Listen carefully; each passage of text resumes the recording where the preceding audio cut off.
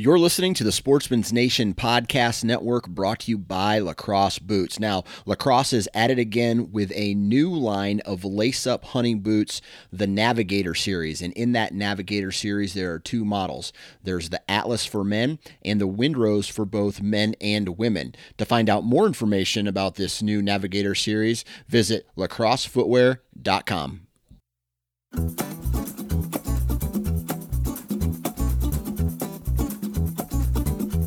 Ladies and gentlemen, welcome to the Iowa Sportsman Podcast, the number one source for hunting and fishing information, strategy and tactics, as well as conversations surrounding conservation efforts and other outdoor activities in the great state of Iowa. I'm your host, Dan Johnson, and this episode of the Iowa Sportsman Podcast starts right now.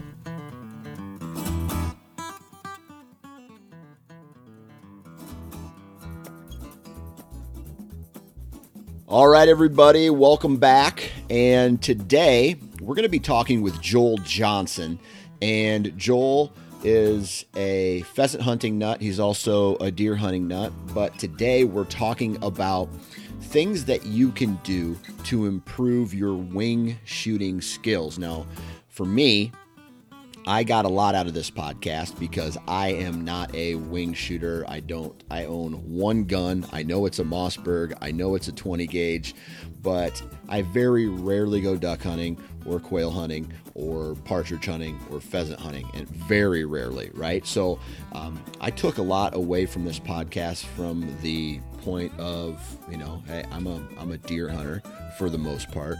It's something that I would love to do more of, especially duck hunting. I found duck hunting very interesting over the last couple of years, and it's something that I want to do more of. And on this episode, Joel kind of talks us through ways that we can improve our wing shooting skills, accuracy. We talk about guns, we talk about leading, we talk about ammunition, we talk about ammunition and gun matchups for different species of birds, and just a really overall good episode with lots of good information, right? So before we get into the meat and potatoes of this podcast, though, we're going to talk a little bit about Bondurant Custom Furniture. Again, I always say this, right? These guys are doing some amazing work. They have some really good skills, right? They got some really good people behind the products that they make. So one thing that they're really known for is taking these old whiskey barrels and they're refurbishing them into furniture, tables, chairs, coffee tables, clocks, artwork. They're doing a lot of cool things with that. But then they also have the custom side as well, and they're making some really cool custom cabinetry, again, tables, chairs, all that stuff. So what I always recommend is go to bondurantcustomfurniture.com, check out their website, check out the gallery, and take a look at all the awesome furniture that these guys are making, and then reach out to them. Their telephone number and all their contact information is on the website, and you can call them up, talk to them about what you're looking for, and I have a really good feeling that they're going to be able to accommodate all of your needs. So bondurantcustomfurniture.com, check them out. Also, before we get into the podcast today, on the front end here, I want to tell you that if you're not subscribing to the Iowa Sportsman Podcast, you need to be, whether that's on iTunes or wherever you download your podcasts. Also, leave a review. Also, be sure you're visiting the Iowa Sportsman website. That's iowasportsman.com. Tons of great information there as well. And then lastly, we need to go and subscribe to the magazine, right? Get a subscription to the magazine because there is a ton of good information on there as well.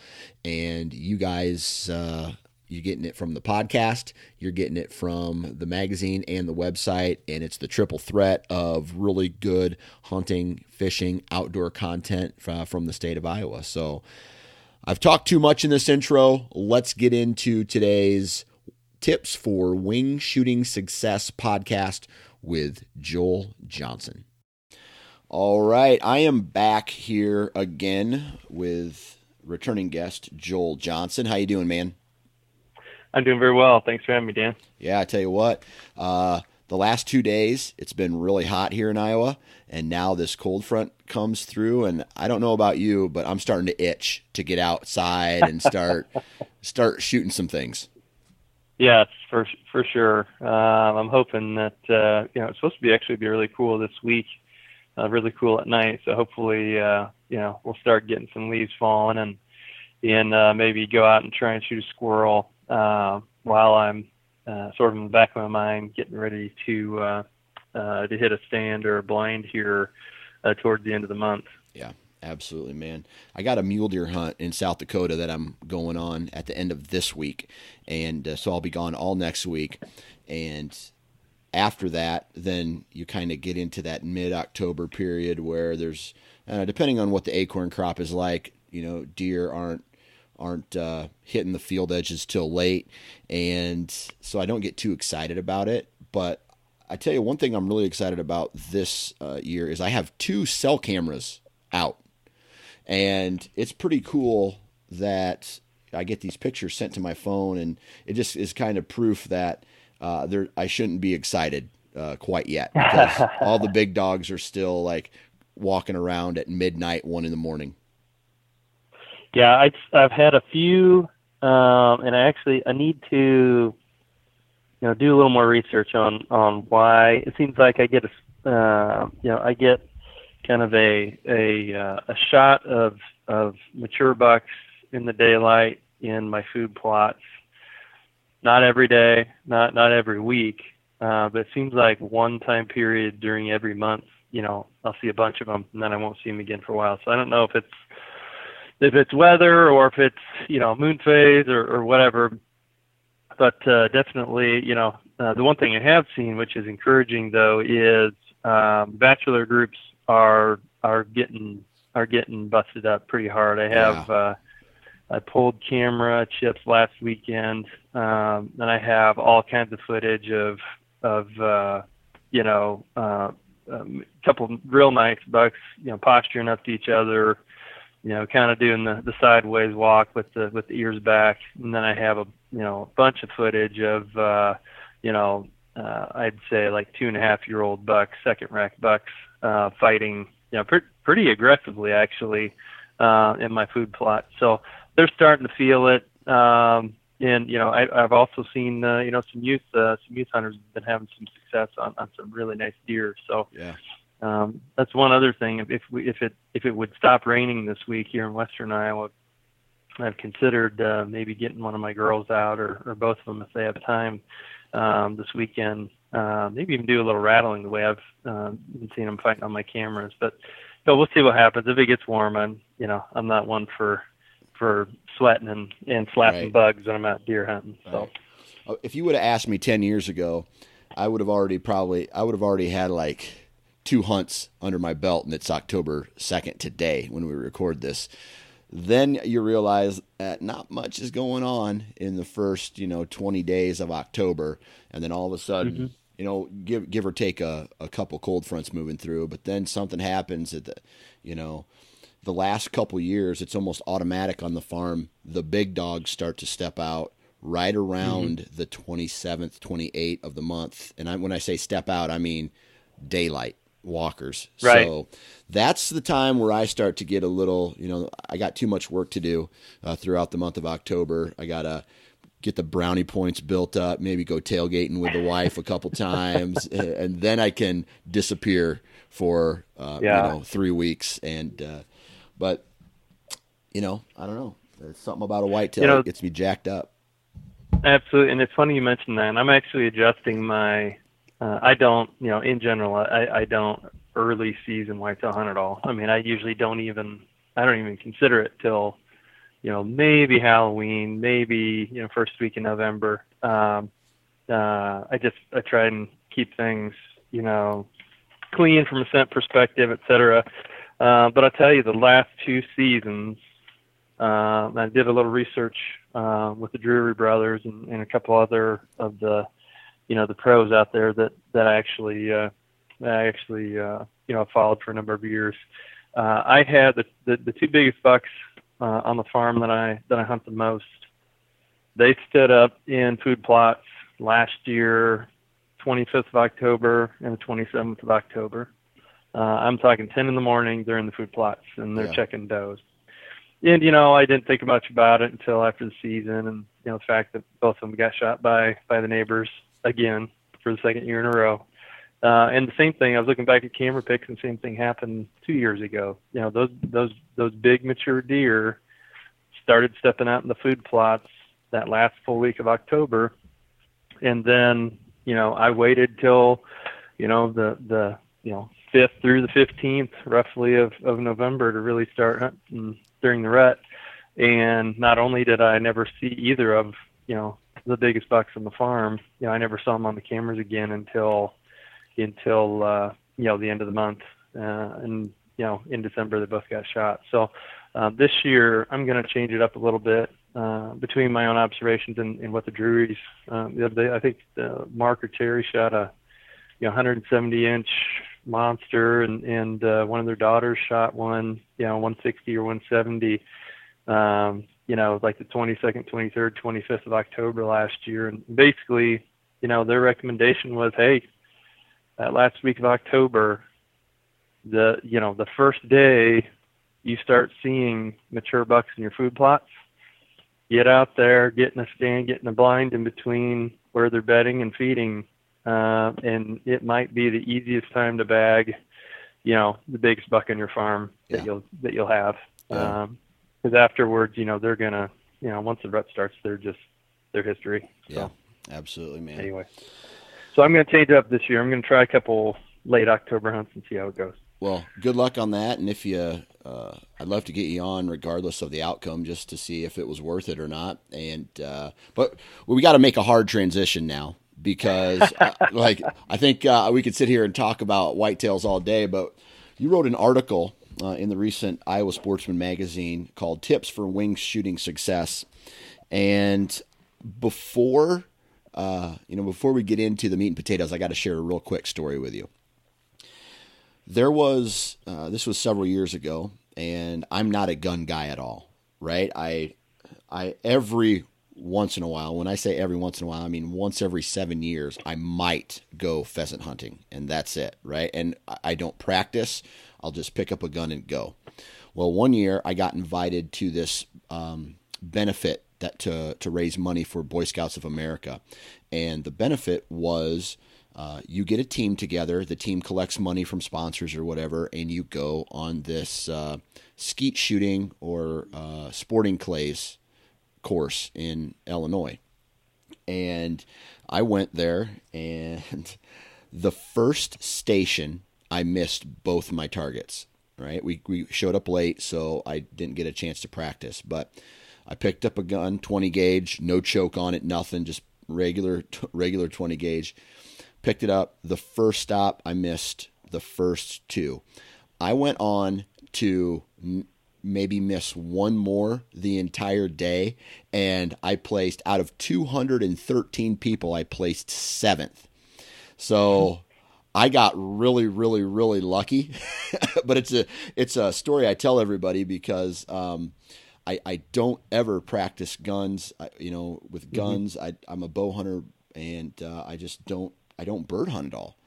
And I want to get into it more, so I think this is an awesome topic for this podcast. So just like really high level, right? Maybe compare it to archery, because that's something that I'm used to. Is shooting a gun preparing for like pheasants or quail or duck similar to maybe preparing with a bow? I think it's similar. I'm an avid bow hunter too, so I think shooting both, the approach to it, the technique involved, kind of all of those things are very similar. I would say the margin of error shooting archery equipment is much greater with a shotgun. I mean, literally the word itself lends it to that. We shoot a big ball of shot because birds are fairly small targets, and precision isn't necessarily the most important aspect. But I think from a preparation perspective, you can learn how to shoot a bow pretty well, at least, at a high level. You can be taught the fundamentals in a day. I think the same is true for shooting clays or sporting clays or skeet. I think it's what you do after is that, that's the most important thing, because both, I think, are very, very perishable skills. And by that, you have to practice. Yeah. That's why, as bow hunters, by the time October 1st arrives, usually you've got, dozens, if not hundreds of arrows into a target before the season starts, not only just to check your equipment, but, to rebuild that muscle memory. Because, I don't know about you, I don't do a lot of in-season practice during archery season. I really rely on the muscle memory and in things that I do during the summer to kind of carry me through. Now, if I drop it, or if I, banging around, or if it's just been, a long rut and I haven't pulled the string back on anything, I might shoot a few arrows throughout, month of November or something, but I don't practice a lot during the season. And I think the same goes for guys that are doing a lot of duck or pheasant or goose hunting. They're going to get out if they're in a skeet club or a trap club or, sporting clays club. They'll shoot a few times or even more than that, maybe weekly during club events and things like that. But, once the season starts, I think most guys I know, at least the boxes of clays get put away, the throwers get packed back up, and then it's on. Right. So, obviously with a bow, you're standing still, or the target for the most part is standing still, or you want it to be standing still. With a shotgun, even with a slug, the target's standing still. How do you practice for moving targets that can literally come from any direction, left, right, up, down, behind you, in front of you, all that? Mm-hmm. So I think for the left to right and the straight out in front of you, anybody, you can go super cheap and buy a hand thrower. You can get them at Walmart. You can get them any decent sporting goods store is going to have these plastic hand throwers where you can slip one clay target in there, and after a few tries, you can pretty well master whipping those babies out. And you can get them buzzing pretty good. And so it takes a couple guys to be safe. One guy shooting, one guy throwing. But you can kind of practice the left to right with that way. That's what we did when we were kids forever. But I did end up buying, I had a Black Friday special several years ago. I ended up getting, I can't remember the brand or the name, but it's one of these electric throwers. Basically just I take my pickup out to a public hunting area, or out to my buddy's pasture, and we'll hook it up to the truck battery, and it's got a long cord. And it's got a magazine that holds 25 or 30 clays and a foot actuator, actually. So whoever is shooting, they can decide, when the bird flies. You can set up, to the left, to the right, however you want. Whatever angle you want to practice. You can really do that. It makes it much easier, much faster, and much more efficient use of your time. So if you don't got the money for electric thrower, hand throwers are good. You can even bolt together two of those hand throwers and put a extension on them if you really want to get your practice on without spending a couple $100 on an electric thrower. So I mean that's repetition. Assuming you already know the mechanics and you've got a gun that fits you. Just repetition, just like bow hunting, or even shooting a rifle for that matter. Getting behind that shotgun and shooting as many clays as you can until you're feeling confident and comfortable that whichever direction a bird may be coming from, that you're going to nail it. Yeah. So, how often are you moving? Do you just set your thrower when you're practicing down in one spot, or are you moving all over the place to kind of simulate a variety of different incoming or outgoing targets? Yeah. So for me, 99% of my wing shooting is pheasant hunting, and so I don't practice targets coming at me, but I do. And we hunt almost exclusively with dogs, so I'm practicing. That dog on point, that flushing dog in front of me, jumping a bird right out in front of me. And then I'm also practicing, off to the left or off to the right, trying to practice crossing shots from both directions. So for me, it's really kind of 3 stations or 3 positions, and that covers, 80-90% of the real world attempts I'm going to get at a bird during any given season. Gotcha. So does your approach then change depending on what species you're hunting, whether it is a pheasant versus a smaller target like a quail, or like when you yourself are stationary, like in a duck blind? I mean, the answer is yes. So the thrower I have, you can adjust the angle. So you can, if you're in switchgrass and the birds are more or less erupting, straight up out of the tall grass, I can adjust the angle, so it shoots the birds, it shoots the clay birds, up and out, to practice for hunting in brome grass or kind of mixed cover. I can change that angle. So, you can practice shooting, we call them skimmers, where they may get up out in front of you.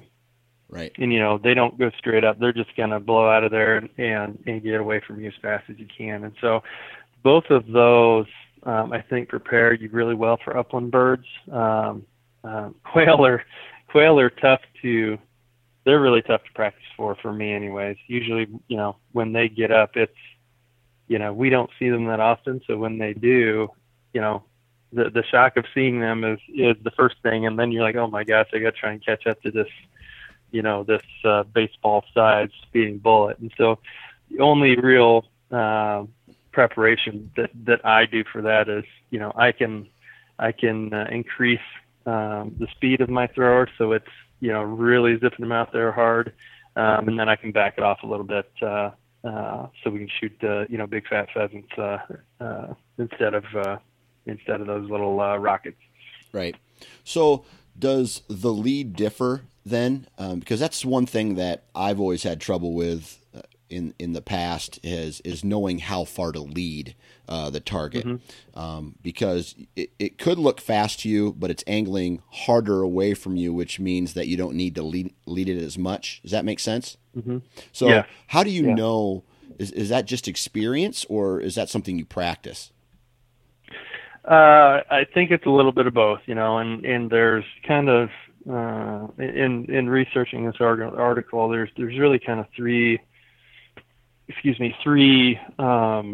main schools of thought around lead and swing and follow through. And so for pheasant hunting, for slow ducks, air quotes, I think a guy can get away with kind of the belly button beak technique. Is really when that bird flushes or is coming by, when you point at that bird, you're catching up from the beginning. You're catching up, right? You're starting behind it.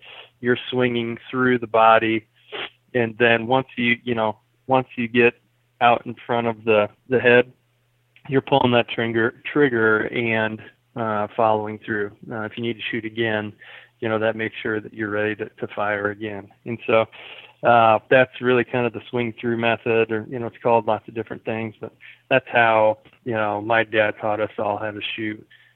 Really focusing on the beat on that shotgun, and then focusing on the bird. It's funny, if I remember, if I try and remember all of the misses I've had in my life shooting at either birds or ducks or what have you, the birds that I've shot, I don't even hardly remember the process. You know, Yeah. it when it works, it works. You don't even have to think about it. But the times that I've missed, I remember every aspect. Well, I had my lead out here. He was going really fast, so I thought I would try to lead him out here. And so I think that part of that is, you know, being comfortable with the gun, making sure you have a good gun that fits in practice. Right. But there are some shots, you know, that lend themselves to a different method. So, you know, if you're shooting teal out of a blind, you know, they fly really, really fast. And so a lot of guys they call it maintained lead, where when those birds are coming in, you swing through them, you find a spot out in front of them that, you know, that kind of matches their speed, and you start shooting out in front of the bird, and maintain that follow through, right? And then there's other techniques where, you know, you do the same thing, but you pick a spot out in front of them and you fire and you hold. And so I have not done, I'm by no means a waterfowl shooting expert by any means. But for passing shots, you know, at pheasants that are, you know, say you're in a line of guys and you're spread out 50, 60 yards across the field, and, you know, a bird gets up from one side and it's crossing. You know, by the time that thing gets to the other end of your line, you know, that thing could be a 50, 60 feet up in the air and going 55, 60 miles an hour. And so, you know, being able to, you know, swing through and shoot, and then also being able to kind of use a more maintained lead approach where this thing is at full speed. You may not even be able to catch up to it just trying to swing through. Yeah. Practicing both of those and being comfortable with both, and knowing when to use one versus the other, you know, that really is going to really benefit a shooter, and make sure you're prepared for really any scenario. Gotcha. What would you say the learning curve is on something like this? Is this something that you could manage in a day, or does it take months to get to a point where, you know, because I am an advocate of not picking up a weapon and going out hunting. I feel a guy should, you know, practice for the benefit of harvesting, you know, a quick harvest. Mm-hmm. Yep, I agree 100%. So, and it kind of depends too on the shooter, right? Is this a, you know, 11, 12, 13-year-old kid, you know, with their first gun, or is this an adult with the first gun? Both kind of present challenges, right? You know, a young kid that maybe got passed down a shotgun, you know, first thing they need to do is, the mentor or the parent needs to do is figure out, you know, this gun might have been passed down, you know, kind of a rite of passage thing. You know, we did it in my family, and pretty much all my friends that hunt, you know, had similar guns passed down through the years. It's a neat idea, and you know, it's a really neat tradition, but it doesn't necessarily lend itself well to that young shooter. You know, if you're passing down a 30-inch barreled, you know, 870 or Ithaca or Winchester to a 12 or 13-year-old girl that is, you know, kind of slight of build, you know, it's going to be difficult for a kid to just pick up a shotgun like that and be successful. Yeah. On the flip side, if you have an adult starting, you know, and it really doesn't matter 12 or 20 gauge, but if that gun doesn't fit, you know, they're going to struggle for the same reason as the kid in the previous example. So I think, you know, if somebody approaches it the right way, they find a shotgun that fits the shooter relatively well. I think, you know, in a day they can be hitting clay birds. Yeah. If it's if you've got a big heavy gun that somebody can't swing well, if you've got one that's too small that they can't swing well, you know, I think they're going to struggle. And so there's a lot of factors involved, but it's really important, just like fishing or anything else, right? You want it to be fun. Right. You don't want them to get their shoulder banged up while not hitting any targets during the day. Yeah. And so starting out with a shotgun that fits them reasonably well, and then teaching them the proper mechanics of mounting that gun. I think in a good day or maybe over a weekend, a kid or an adult, I think they could start busting some targets. Gotcha. Now, one thing that I've always been kind of green on is matching the ammunition to the gun, depending on what the actual the species or target actually is. So I don't own a 12 gauge. I have a 20 gauge, and that 20 gauge with a 3-inch slug or a 3-inch shell has killed a lot of turkeys over the years. And does any, like, how do you match up the shell for a wing shooting sport like pheasants, quail, waterfowl? So I think all things being equal, you got to take into consideration distance, your average distance, and then the size of the critter that you're shooting at, right? Right. If you're shooting 20-pound Canadian geese or at 40 yards or 50 yards, that's why they make these 3.5 inch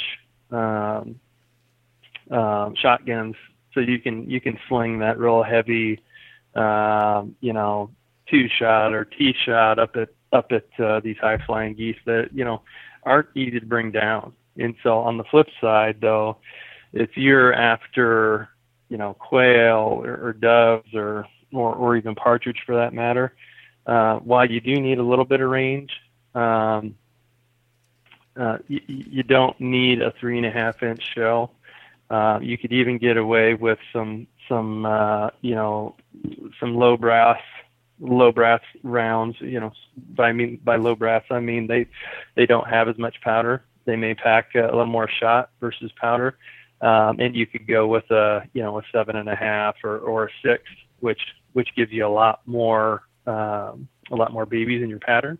But you don't need 40 or 50 or 60 yards of range, and you're shooting a little tiny bird. So right. That's kind of what I use. How far do I think I'm going to be shooting?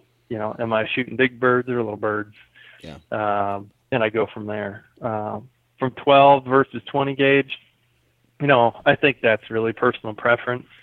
I think for younger shooters, you don't want to get them flinching and real recoil sensitive, or just like fishing or anything else. If it's not fun, if they're getting the crap kicked out of them by the gun, then they're not going to want to do it anymore. And so I think a lot of guys, and at least the guys I hunt with, our dads or moms or whoever our hunting mentor was, a lot of people will start with a 410. I mean, they kick very little.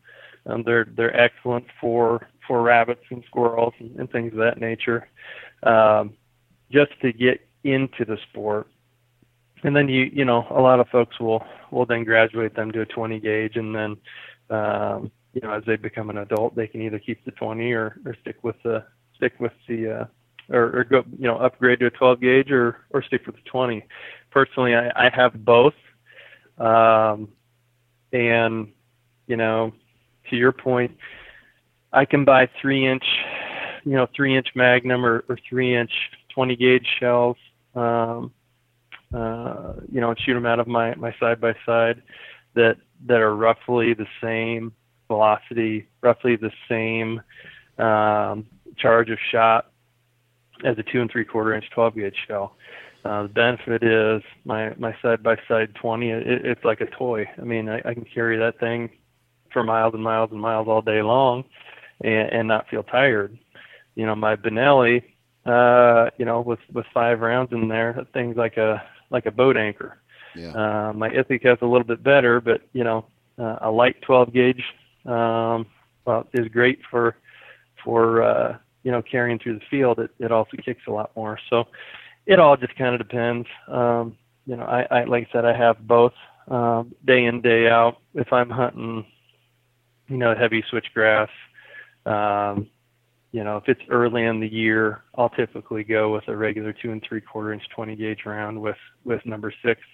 I might put a round of 4-shot in my second barrel, but as the season progresses and the pheasants get really bring on their heavy winter feathers, we transition to 4-shot and we don't switch 4 or 5-shot, but usually 4-shot. Right. Towards the end of the season, because the birds are they're a lot hardier. Plus, they're wilder. They get up at range, and you need a little extra knockdown power towards the end of the season. Okay.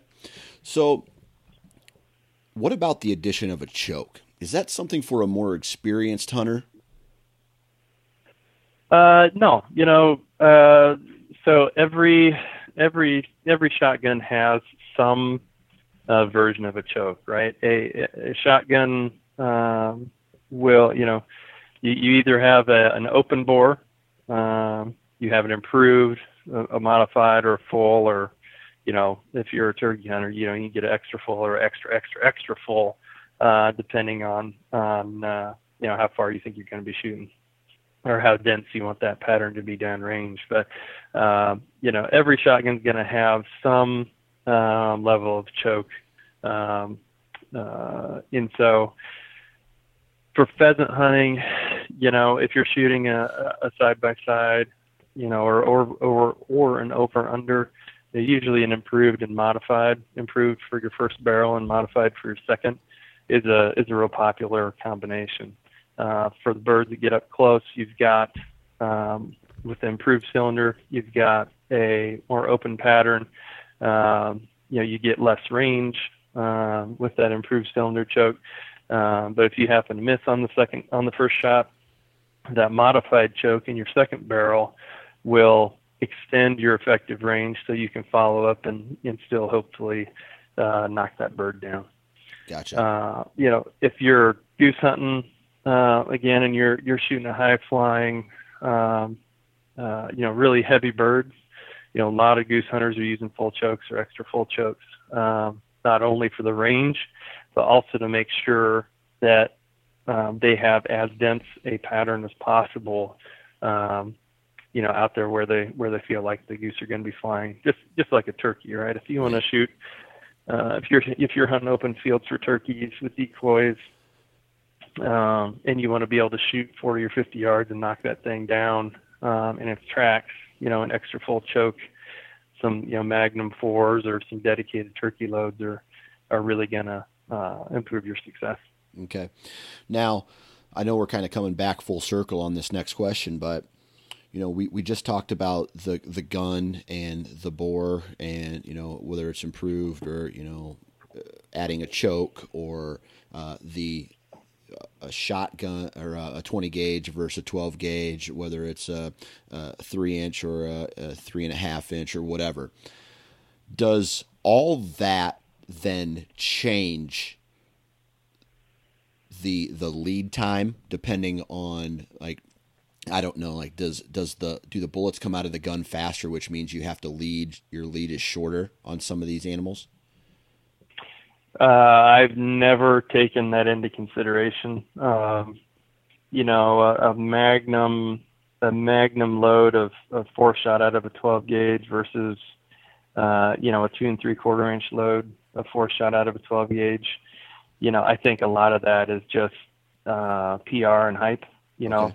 A big cloud of BBs going a couple hundred feet per second faster.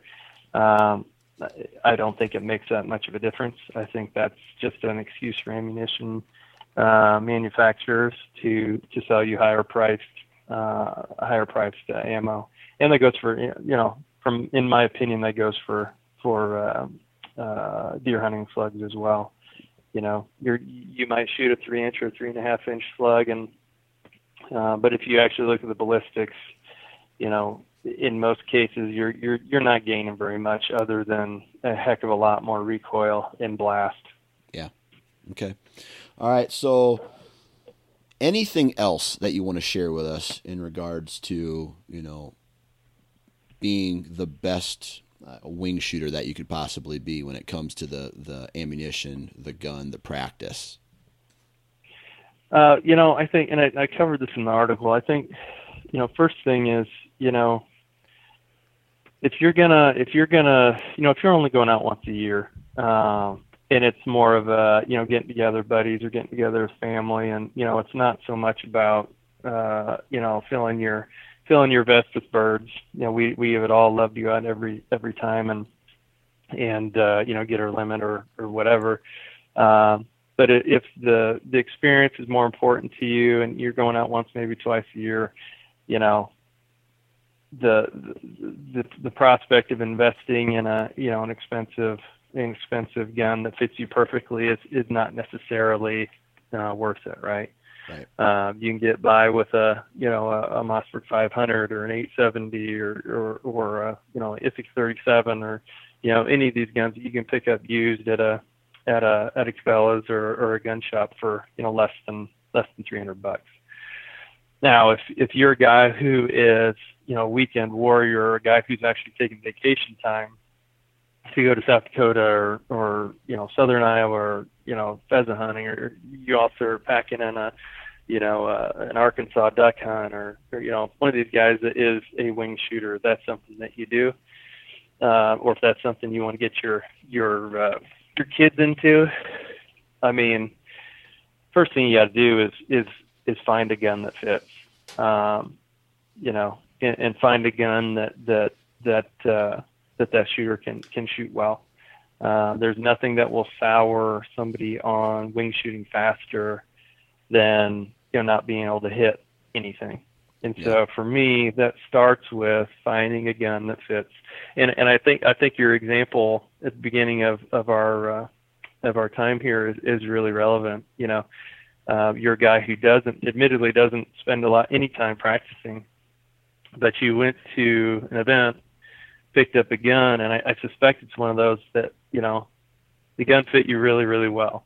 And so you find somebody that finds that picks up a gun that fits them really well, that is able to point that thing like an extension of their arm. Your story alone tells me gun fit is huge part of shooting well. If you're pulling, if the stock is too long, it's not going to get you're not going to get your shoulder mount right, and so you're going to be shooting high on almost everything. If the stock is too short, you're going to have the opposite problem. You're going to be over mounting the gun and shooting under everything.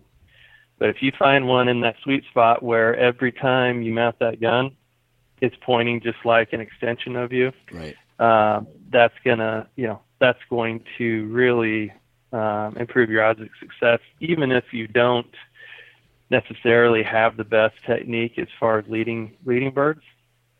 Having a gun that fits you well will close the gap pretty quickly, and then learning the swing and follow through, those things can come later, and those are much easier to learn. Just like bow hunting, you don't buy a bow online just because it's a good price. You go to a pro shop, or you go to a Bass Pro, you go to Cabela's, you pick up as many as you can.